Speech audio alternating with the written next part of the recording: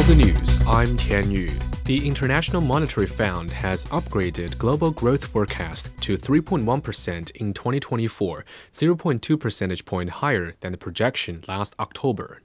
The IMF says the upward revision reflects upgrades for China, the United States, and large emerging markets and developing economies.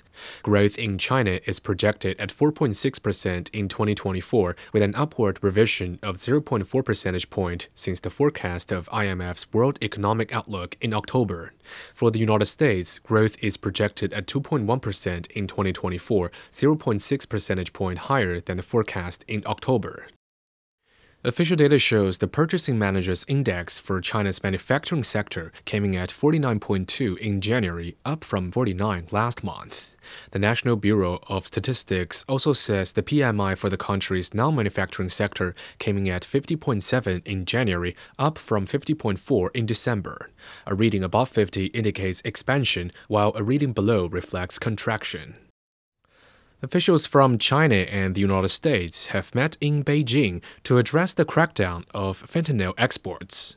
It's the first meeting of the working group that looked to stop the export of fentanyl precursor chemicals since the two countries restarted bilateral cooperation on counternarcotics.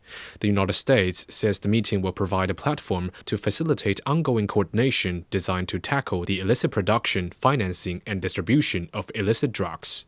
Since the summit between the two heads of state in November last year, China has shut down one company, blocked some international payments, and resumed sharing information on shipments and trafficking. Chinese authorities say Myanmar police have handed 6 key leaders of Kokon telecom fraud gangs and 4 other major criminal suspects over to China. The 10 suspects were escorted by Chinese police officers back to China via a charter flight that landed in Kunming. Tuesday's successful handover took place after China and Myanmar reached a consensus following multiple rounds of talks and consultations. The Chinese Ministry of Public Security says 44,000 telecom fraud suspects have been handed over to China from Myanmar so far, including over 2,900 fugitives.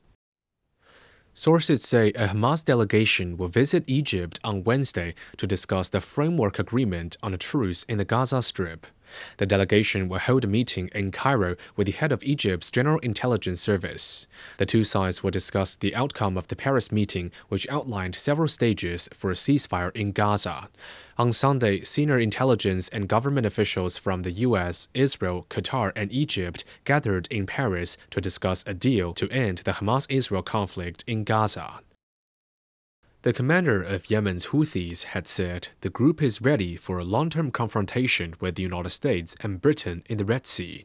Mohammed al-Atifi also condemned the Biden administration's redesignation of the Houthi group as a terrorist organization earlier this month, describing the U.S. decision as ridiculous.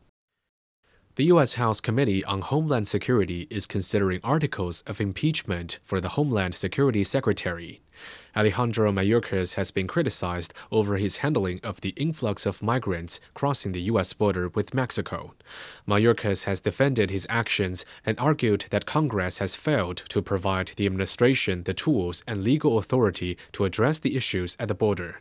Caroline Malone has more in Washington. Members of a House committee accuse the Homeland Security Secretary Alejandro Mayorkas of not abiding by his job, not abiding by immigration law, by breaking the law, by not better protecting the US border, and also of losing public trust because he hasn't been willing to be part of oversight being put forward by his own department and committee members of the House. Now, he's pushed back against those allegations. He said in a long letter to members of Congress on Tuesday that he has provided thousands of pages of documents, that he has been willing to appear before Congress. In sports, FIFA has released the 2023 Global Transfer Report, which confirms an all-time record of over 74,800 cross-border transfers last year. More than 31% of these moves involved professional male and female players, accumulating a record spending of over $9.6 billion in total. And that's the news. I'm Tian Yu.